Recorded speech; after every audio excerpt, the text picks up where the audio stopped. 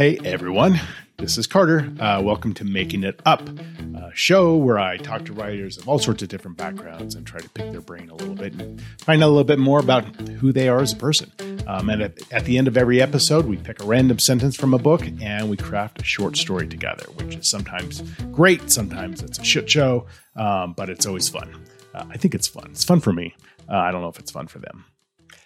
So today's episode is Stephen James. So Stephen James is a prolific writer. He has more than 30 novels to his name, thrillers and mysteries. And I got to know Stephen, like many of my guests, through conferences, writers' conferences, and specifically Thriller Fest, which is kind of the big international conference for the Thriller Writer Association.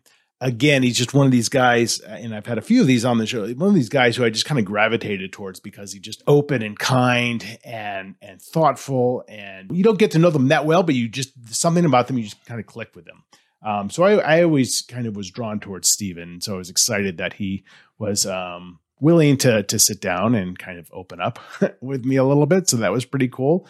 And he like I said, he's a very prolific writer.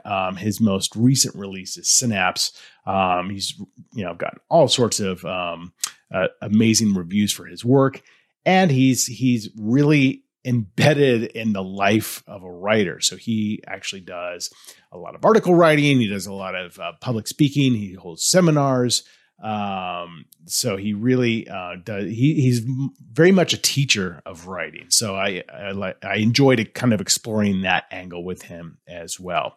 So anyway, we had an awesome conversation, and I will say a little bit of a trigger warning. Our story gets a little bit dark that we make up. So if you're sensitive to violence, then don't watch the storytelling part at the end of this episode.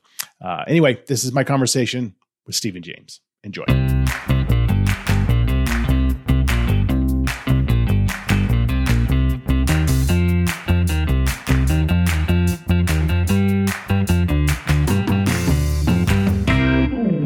How are you, man? I'm well, buddy. How are you? Hey, I'm hanging in there. Nice to see your face. Yeah, you too. So how you guys been healthy and safe, I hope, and all that stuff, Yeah, we have. We just COVID tested my son a couple of days ago, but it turned out he just has a little cold. So that was the only That's the only slight little scare that we've had. But yeah, I've got a couple kids who are both in high school, and one of them's going back a couple of days a week, and no one's had any problems. What about you? Everyone's doing fine. So my kids are older. My youngest is actually a college senior, so she graduates coming up. And where's she at? Here in Johnson City, Tennessee, a place called Milligan College. So was she at home during her senior year, or were they? Yeah, back and forth. But now she's at school, and most of her classes are in person, which is good. So yeah. My girl is starting college next year, so she's hoping that it'll be a regular experience and not an at-home experience. So I hope so too. Yeah, it should be, but it should be for sure. And so you're there in Tennessee. So where exactly are you?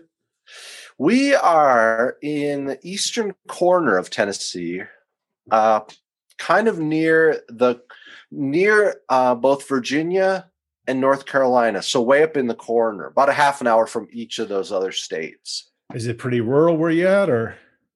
It's basically mountains, like Appalachian Mountains. Okay. Are here. So they call this the Appalachian Highlands. I don't know. It's just a marketing thing maybe, but it's really beautiful because we have like the Blue Ridge Mountains all around us. So it's kind of becoming discovered over the last 6 years. That's too bad. Yeah, people are moving in like crazy because the cost of living is very reasonable. It's a beautiful place, to live. Lots of mountain biking, hiking, trails, all that kind of fun stuff. So cool. Well, I'm excited to talk to you. I was just kind of thinking about my first memory of you is probably Thriller Fest, New York City, maybe 2012, 2013. And my first book had just been published, tiny, tiny little publisher that has since gone the way of the wind. In fact, it actually collapsed about 6 months after my book came out. Oh, no. I know. Hopefully it didn't have anything to do with me. But so it was my first experience. So I'd gone to Thriller Fest a few times as an aspiring novelist, and it was always fantastic. And then my book comes out, and you do a panel, and you're sitting in the bookstore, and you're doing the signings afterwards. So I'm just sitting there like an idiot because nobody knows about me. And you came up, and you were so kind, and you started asking me about my book, which there were some religious overtones in my books. You were kind of asking me about that.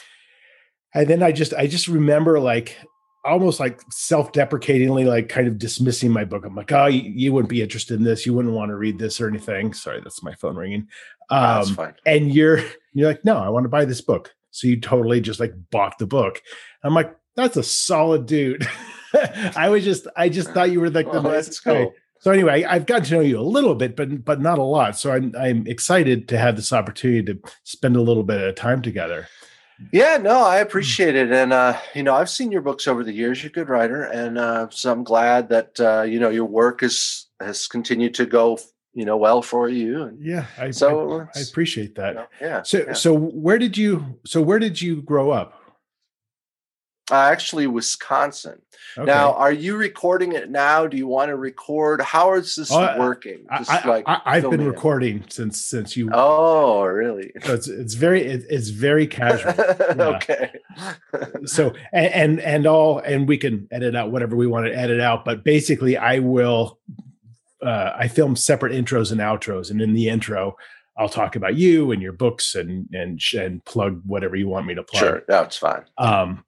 But so Wisconsin. But yeah, Wisconsin. Actually grew up in southeastern Wisconsin near Madison and Milwaukee, kind of between the two of them. And the thing is, I never loved the cold weather. I'll just be honest. I was like growing up, and when you drove over from Illinois into Wisconsin, there's a big billboard, that said, "Come up to Wisconsin and smell our dairy air." And I'm thinking, really, you're going to go with that? That's the first impression, people have of the state. But of course, my family still lives up there, and I love to visit. And but when I moved to Tennessee, I did kind of feel like I was coming home, and that was back in '96, I guess. Now, wow, it's been 25 years since we've been here. So yeah.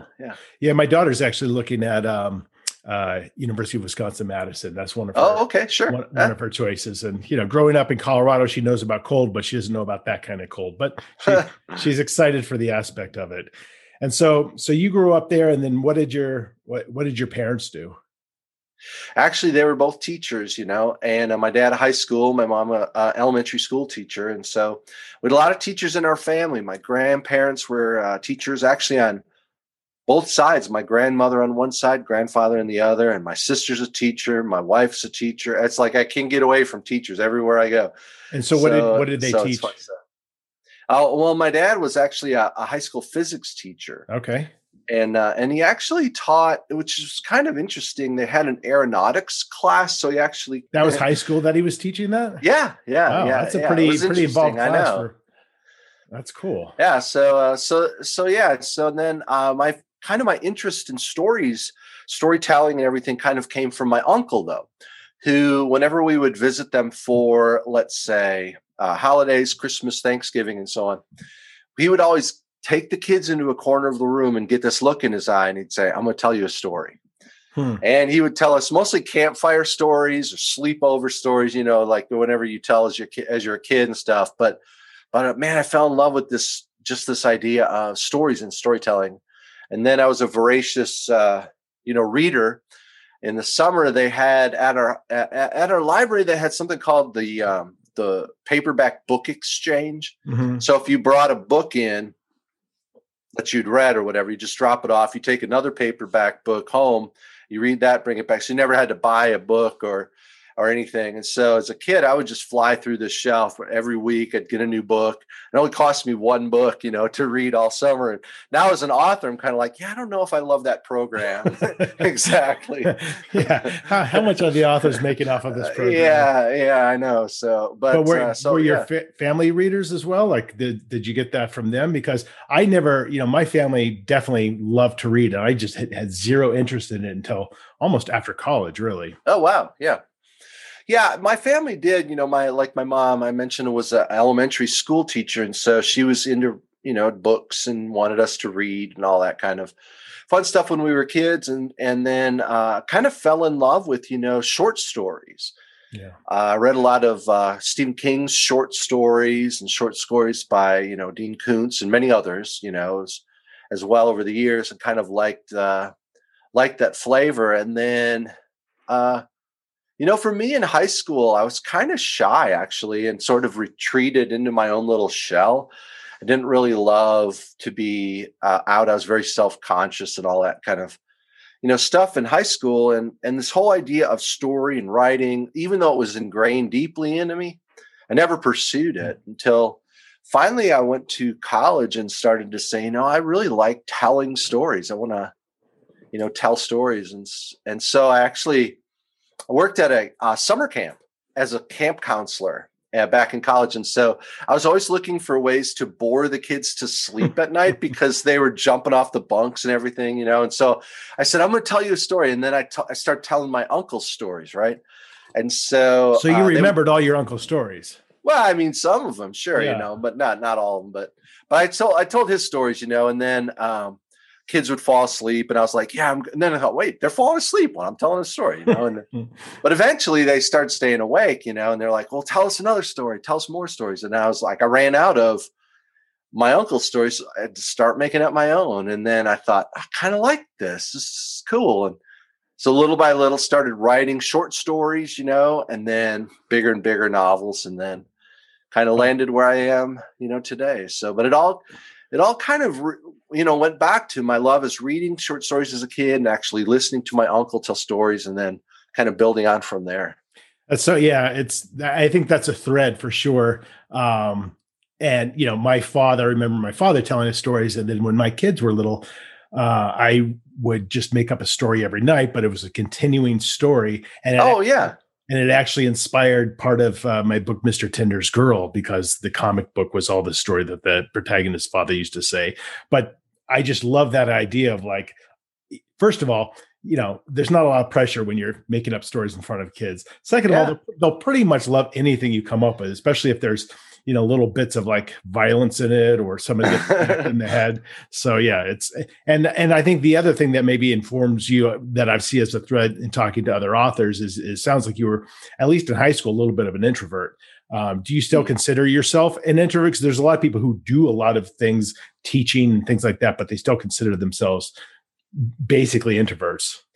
That's a good question. I love to teach. I love to be in front of groups. Either it's telling stories or doing lectures and presentations, so on like that. But I also do like the privacy of being, in my basement and working on my stories and stuff. So I don't know. I mean, I like it in different contexts. I would say, I don't love small groups of people, maybe 10 or 20 or whatever. I get nervous then.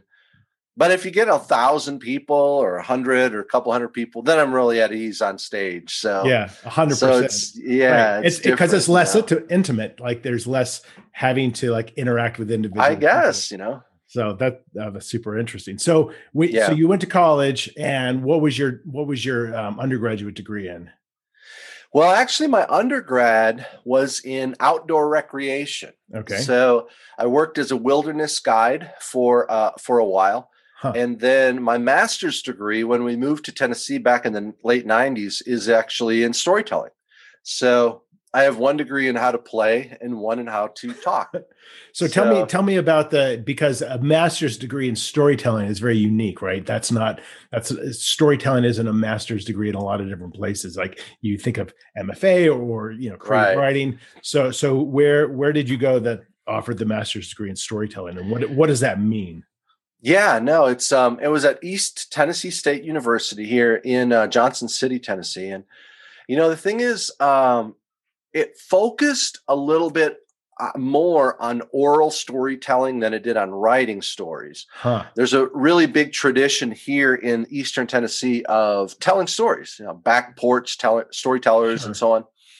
And then when the Scots and Irish came over to settle this area, there's a lot of storytelling traditions that were brought over from the British Isles as well. So anyway, yeah, but I kind of tried to focus on both telling and writing stories in my coursework. So I mean, I had courses on beginning storytelling, advanced storytelling, story dramatization, independent study on writing stories. So it was really fun and interesting, and I'm glad I did it. I don't know if I would do it again, but I mean, at the time there was only this one college in the world that offered a master's degree in storytelling, and so yeah, there's maybe about 100 or 200 of us in the world that have that degree, and so it's pretty unusual, but it's fun to be able to tell people that you studied, storytelling. Totally. What? So you get your master's, and then what are I mean, obviously you want to be a storyteller, whatever form that is going to take. What are the practical implications of that as you're getting your degree? You're like, all right, and now I'm a storyteller. I hope somebody's going to pay me for this. I know, right? Yeah, I'm still kind of in that place, So I hope somebody's going to pay me for this. But I mean, did you find yourself having to work other jobs while you were writing? And well, I did a little bit. Like I taught a little bit part time. Kind of did some substitute teaching, a little bit of that. But I wouldn't say I'm a teacher. But I started to actually teach at conferences and different events around the world as either performing stories and storytelling or teaching advanced storytelling techniques and ideas and so on. And then started writing for magazines back in the late 90s. And then eventually in 2001, I did my first book. And then in 2000, that was a nonfiction book, kind of inspirational, educational. Anyway, then in 2007, I guess, my first novel came out. Okay. So since then, the last 15 years or so have been mainly writing novels, although I've done a few books off and on, some writing books, how to write. But mainly it's been, I kept wanting to tell bigger and bigger stories. And, back in whatever it was, 90 or 2005 or 6, I went to my publisher because I'd done some nonfiction. I said, man, I really want to write a novel.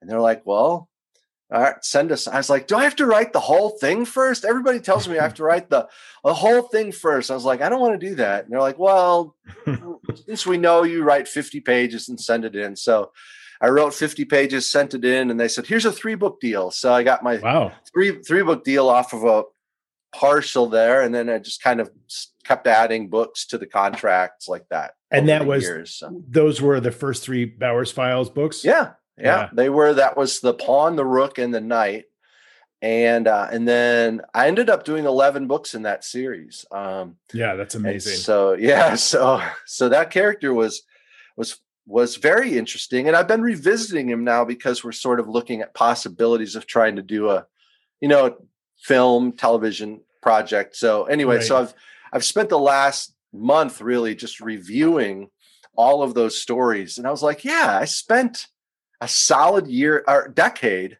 of my life just living this character with this person, with this character. I always find that fascinating because I've never written a series. My 7th book is coming out and they're all standalone. The next 2 books that are coming out are related to each other in terms of their fictional location, and they're actually the same house, but totally different characters. But I've never continued a character, and I don't have anything against it. And it would probably be much more financially healthy for me to do so. But I don't know. I've just never had that inclination. I'm dying to tell a totally new story. So when you get into the depths of an 11-book series, is there a point where, your publisher continues to want that character and you're kind of feeling like that character's run its course? Or are you equally excited every time you sit down and you're starting a new story with them? when I'd done like 9 or 10, I felt in my heart that I had, a good couple more stories that I really wanted to do with this character. And then I felt if I kept going, I would really probably be maybe recycling ideas from previous encounters, books, characters, and so on. I didn't want to do that. You and I have both read, some novels from people that end up being cookie cutter sort of formulaic series, for sure. Yeah. Formulaic, like how many things can possibly happen to this one person? Yeah. So when it came to that moment, I was like, okay, I want to spread out and do some different types of stories. And so I ended up doing kind of a sci-fi thriller that came out, I guess, a year and a half ago now, called Synapse, which takes place 30 years in the future. I had never done anything like that before. So it kind of gave me the opportunity, like you said, to tell something entirely different, fresh, unique. And, as I don't know if you call yourself an artist, but as a writer, at least, I think we have to continue to kind of expand our horizons, or we do become cliched and cookie cutter and so on. So I was like, I'm going to try this. Who knows if I'll fall on my face or not. But so I tried that. Receptive to that at the outset, or were you just like, hey, I'll be writing this, and it's not going to be what most people would expect to be a Stephen James novel, but had the publisher already committed to it, or is the publisher like, well, let's wait and see? Because it was quite different, but I ended up going with a different publisher for that project. Now I still have a good relationship with Penguin, Penguin Random House, and I'm looking forward to, hopefully doing some more projects with them. But that one was a better fit, for a different publisher, which was fine with me. Basically I was like, I've got to try something different. And I just realized that behind me up here, you're probably wondering what that black glob is. When we were talking about telling stories to kids, I'll be right back. So, when I was telling stories to kids, I had this little fella help me out, this little wolf guy. So he still kind of watches over me there, but when we get to the storytelling part of this show, maybe he can play a part. Oh my goodness. But yeah, so and it's interesting too, Carter, when you were saying that I did the same thing, telling stories to my kids, when they were little, making it up each night as I went through, and it was I feel like that's a good gift to give to kids. It's their own special storytelling world, and I'm glad you did that for your absolutely. So I'm also interested. Not only are you a highly prolific writer, but you whether out of need or desire, you recognized very early in your career that, if you're going to be a full-time writer, it's not just about writing, it's doing different things. It's teaching, it's podcast, it's whatever. There's a lot of different avenues to kind of advertise yourself and of interest as well. But so what caught me was when you were talking about how you had just gotten your master's and you started doing speaking engagements all over the place, and having not really at that point established yourself as a writer, how are you booking those? Like, how are you getting attention to yourself? Yeah. A lot of those were programs for children, schools, libraries, conferences for educators, stuff like that, where I did have a lot of experience as a storyteller. I remember when I was, in college, and I was like, I want to tell stories, maybe I want to tell them to kids. Right. So I went to this school and I said, I'm a storyteller. Can I tell stories to your kids? And I thought the principal would say, well, are you any good? Or what kind of stories do you tell? But he looks at me, goes, what do you charge? And I was thinking, my friends get like $6 an hour working at McDonald's or whatever it was. And I was like, I don't want to sell myself short. So for a half an hour program, I was like, $25. And he's like, all right, you're hired. I'm like, I've got him right where I want him. I can't believe this guy's letting me tell stories. I can't believe it, man. $25 for only a half an hour. So that's so funny. So that was my first gig, and that was like 300 kids, pack them in the gym, give me a little microphone, and there I go. So, yeah, it's funny. And in fact, so the foundation of this podcast is storytelling at the end, which is an exercise I used to do when I was teaching, when I would go in and teach like fourth graders. We'd make up a story together and we would do it one sentence at a time. And you just, the eyes light up. But I think what's also interesting is your ability. So you start doing that, and not only are you getting paid for storytelling, you're developing these skills as a public persona and a public speaker, an engaging person, that I'm sure leads to other things. So I do a lot of public speaking as well. Oh, good. Yeah. And how that manifests itself in all parts of your life in terms of confidence and people remembering you and making connections. If you can get on a stage in front of 500 people and storytell, whether you're teaching a craft or you're actually storytelling, is hugely powerful. And you seem to have, parlayed that into a substantial part of your career, the teaching and the public speaking. Yeah. Over the years, I guess we totaled it up. I guess I've presented about 2,000 times, around the world and at different events, conferences, and so on, and it's been great. I've had opportunities to travel to South Africa, India, Kazakhstan, over to Europe, Switzerland, Northern Ireland. Just kind of doing presentations, teaching or telling stories, or teaching on writing. Some of my work has been like, I'll do a week-long course for people on fiction, writing principles and ideas and techniques and so on. So I just, that's fun. And it actually does, keep me healthy, because I don't know if I'm healthy or not, but keeps me. I think you're healthy. Keeps me somewhat balanced. This reminds me of, I was actually in the United Arab Emirates for a book fair. And they were like, we want to do an interview with you on live television. I'm like, sure. I'll do it. Whatever this thing right here does.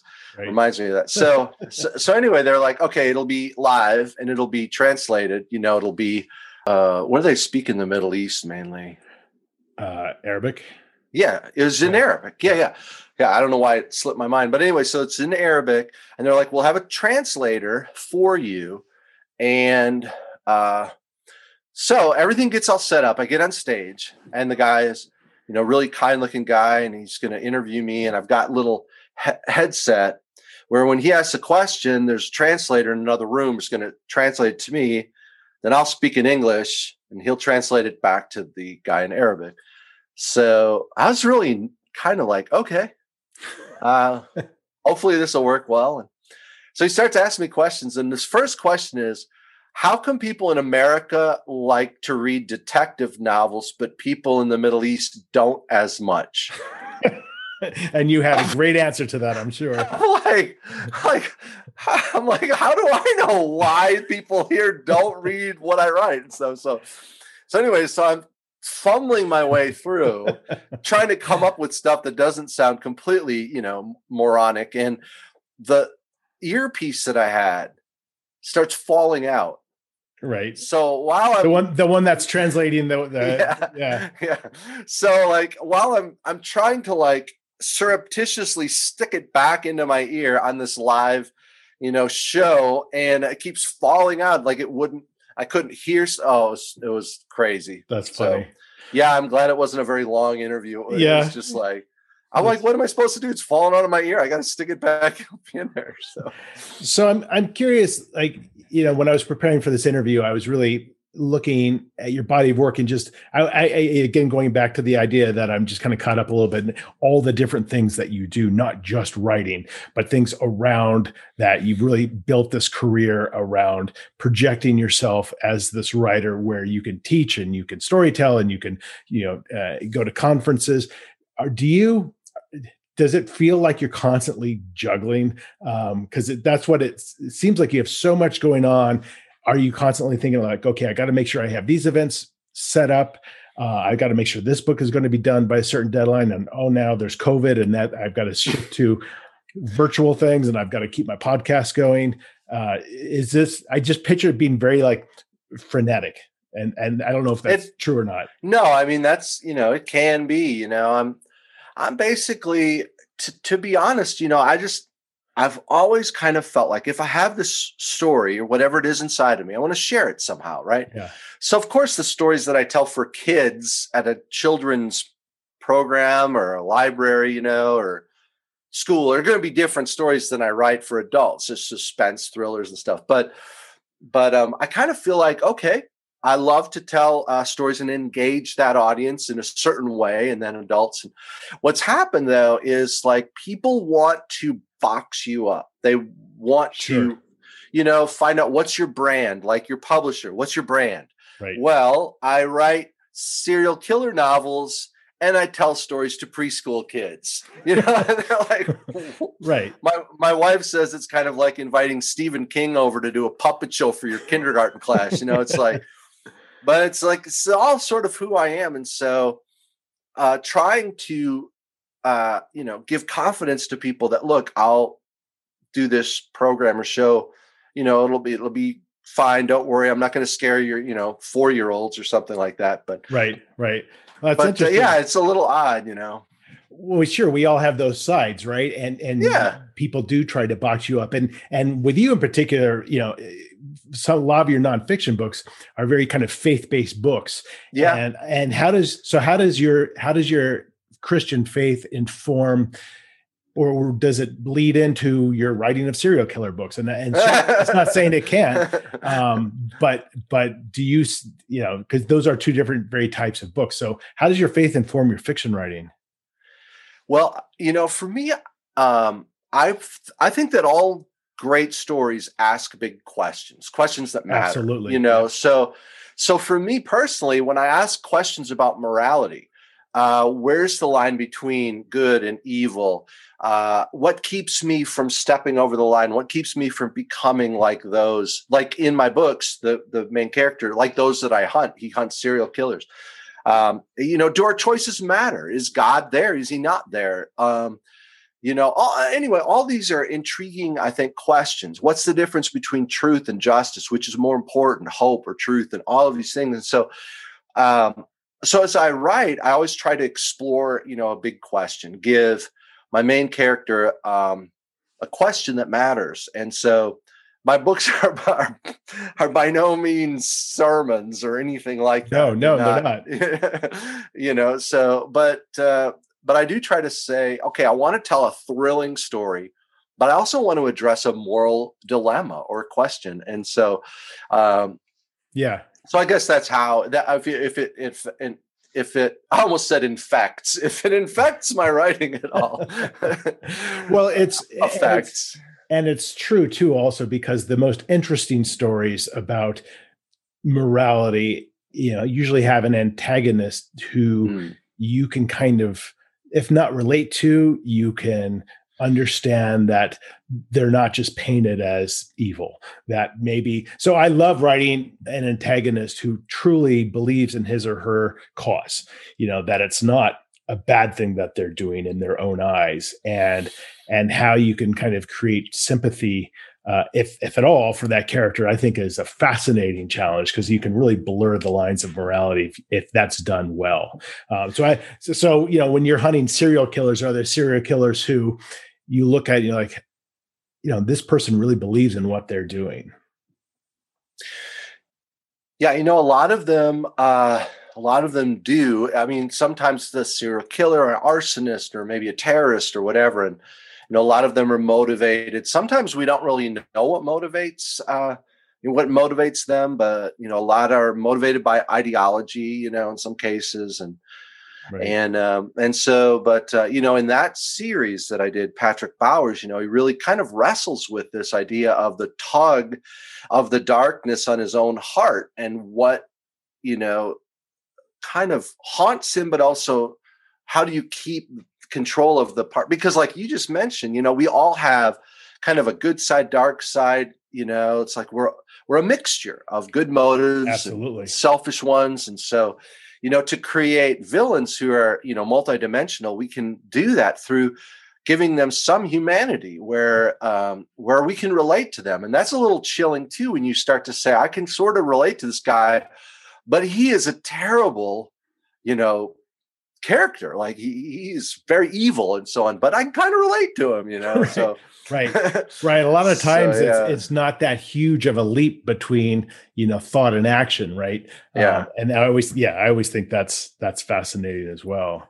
So out of all the different things that you do, where do you find yourself on a daily basis kind of happiest? Like, what is it when you go down to your basement and you spend an hour writing? Is that the happiest part of your career, or is it the teaching, or is it those? What are those moments? Because I know for me, when I only write an hour a day, and when I go upstairs to write at 5 o'clock every night, close the doors, and I haven't been thinking about the story all day, and then I dive into it, and I think about nothing else.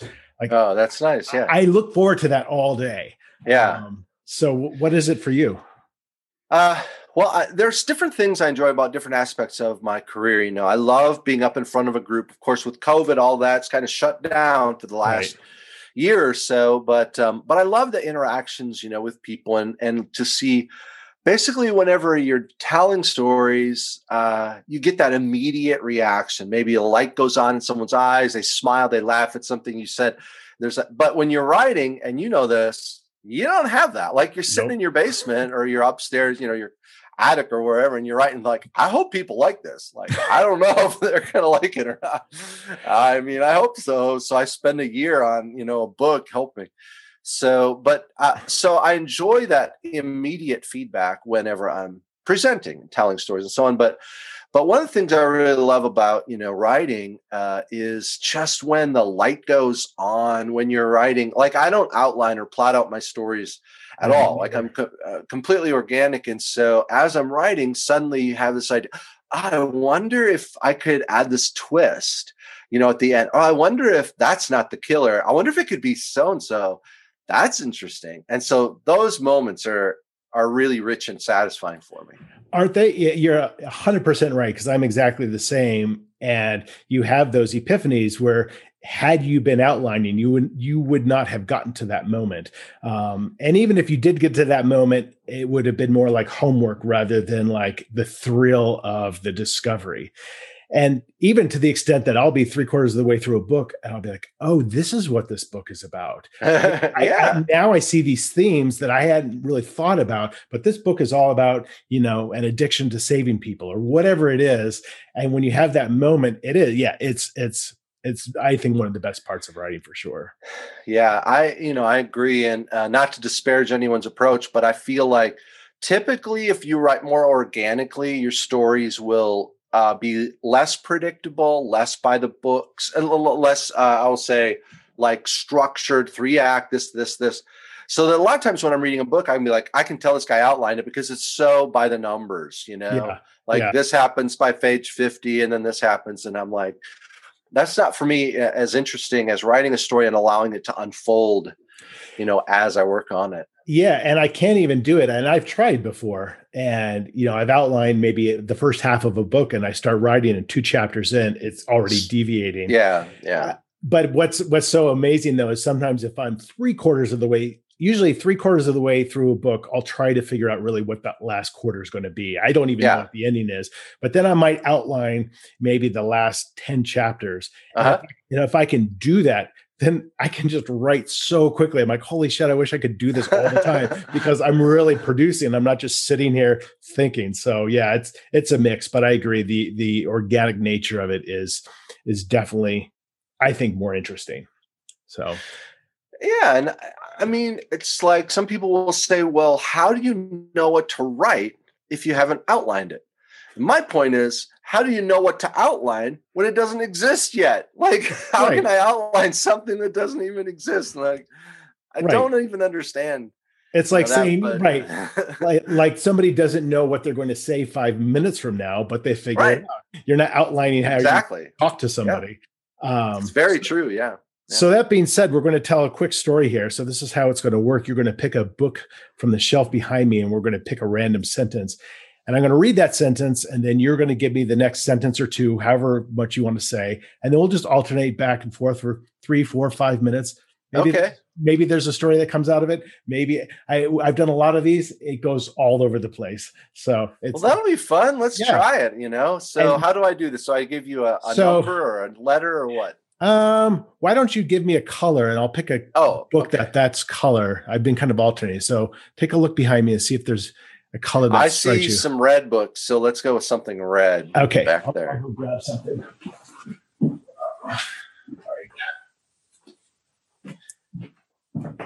So, and I always like to think when I pick these books, I like to think about them and my memories of them. So this is James Clavell's Shogun. Wow. Which is, I am a huge Clavell fan. And this was back in my 20s when I had no money. So I would buy books that had 1,000 pages or more to get bang for my buck. And I remember reading James Clavell's Shogun and thinking like, it's the only book that I've ever read where I felt like the love story of it, which is a big part of it, just completely was compelling and believable. So yeah, I've always, this one is near and dear to my heart. So you can pick a page between 1 and 1,100. Oh, wow. Well, let's go with 500, like right around the middle there, and see what happens. And give me a sentence between 1 and 5, let's say. Let's just go with the first one. This is Carter again. I'm busting in. I'm interrupting this interview because I just wanted to reiterate that the story we craft together gets a little bit dark, not crazy dark, but it gets a little dark. And so in case you're sensitive to any kind of violence, you don't want to hear it, now would be a good time to stop listening. And you can just pick up after our little storytelling bit. Thanks. Back to the interview. You must be mad to suggest such a thing. Frank said to Anita as he lifted up the hammer.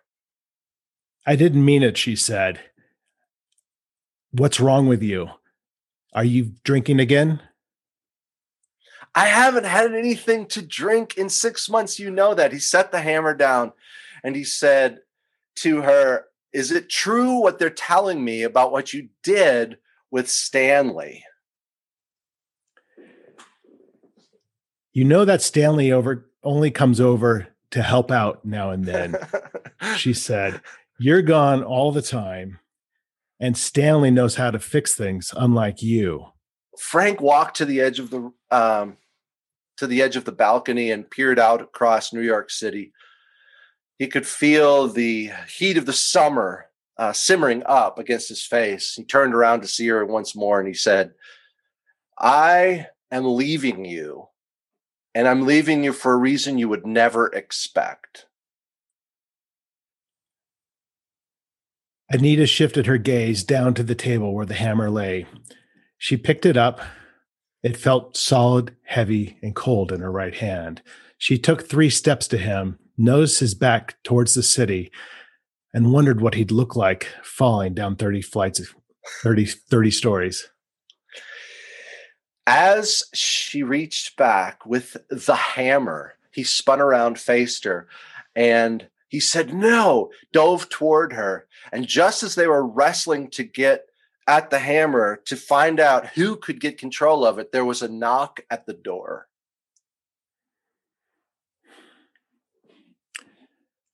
I'll bet I know who that is, Frank said. It's Stanley, isn't it? She looked to him, grabbed the hammer, held it back, and said, there's only one way to find out. He walked to the door, and as he opened the door up, the 2 gangsters rushed in, pinned him to the floor, and said, Stanley sent us to give you a message. One of the gangsters pulled a gun from behind him and held it to Frank's head. Anita stood there, still with a hammer, and re-examined her entire life in those few seconds. She came to the quick conclusion that as much as she hated Frank, she loved him more than anything else in the world. She raised the hammer as high as she could over her head. The sound of the hammer against the gangster's skull was both moist and solid at the same time. He collapsed and Frank went for the gun.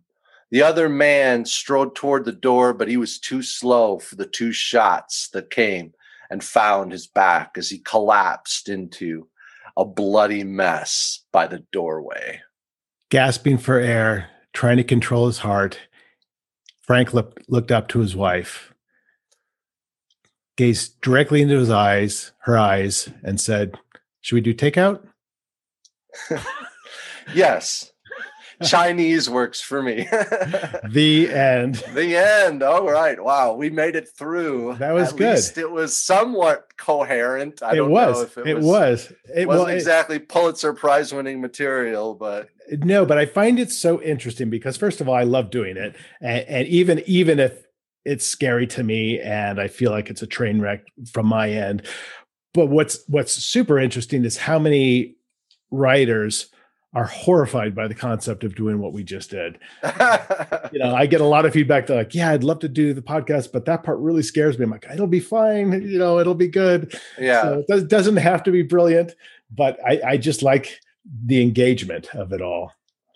Yeah. And I mean, you make something go wrong, you twist it to a new direction, throw a new character in, throw the hammer, the guns, whatever, you make it complex, add conflict or whatever, and then suddenly you've got something to work with. So yeah, I can say to all the ones I've done so far end pretty violently.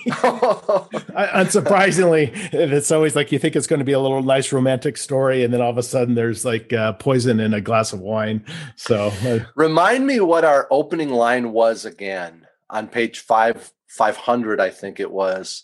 I want to see what we had to work with and where we ended up. We had very little to work with. You must be mad to suggest such a thing.